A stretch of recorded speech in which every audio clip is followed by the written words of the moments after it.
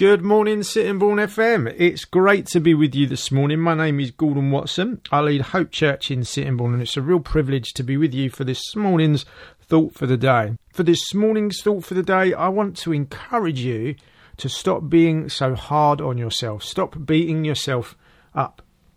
In 1957, Ford Motors, they built a new car. It was called the Edsel, and they described it as the car of the decade. But try telling that to all of the people that bought one and their doors wouldn't close, the horns got stuck and the gearboxes failed. Or what about the guy that built the Leaning Tower of Pisa in Italy?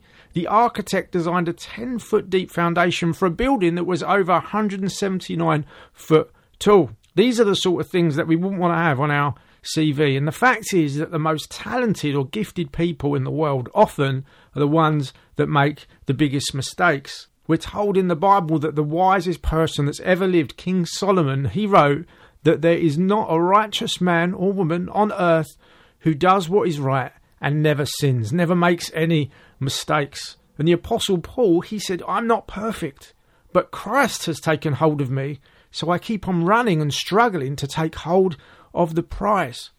In the New Testament book of James, it's a very short verse, but chapter 3, verse 2, right at the beginning, it says, we all stumble in many ways. We all stumble.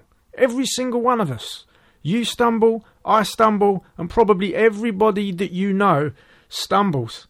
And all in many different ways. There's lots of different things that we get wrong. I astound myself at the stupid mistakes that I make all the time. I'm often running around the house looking for where I've put the car keys or my glasses. I drive my wife crazy, keep forgetting what day the rubbish is meant to go out to be collected, and then it doesn't get collected. But we won't say anything about that right now. But the fact of the matter is that we all stumble in many ways. And on a very real level, there are things that we really do struggle with. It might be temptation, it might be anger. We might struggle just to keep our own heart in check. We might maybe find that we get overwhelmed with feelings of anxiety or fear. But the wonderful life-bringing message of the Bible is that we are encouraged that we're not perfect. We don't need to try to be perfect. And in fact, Jesus sees us in our imperfection and loves us all the more. And when we're followers of Jesus and God looks at us, he actually sees the perfect record of his perfect Son, the perfect Lamb of God. And he sees us and we are sin in that perfect record. And so to bring this to a close, I just want to pray, Father God, would you be with my friend wherever they are right now listening to this message? Lord, I pray that you would be with them and that you would help them in the ways that they stumble.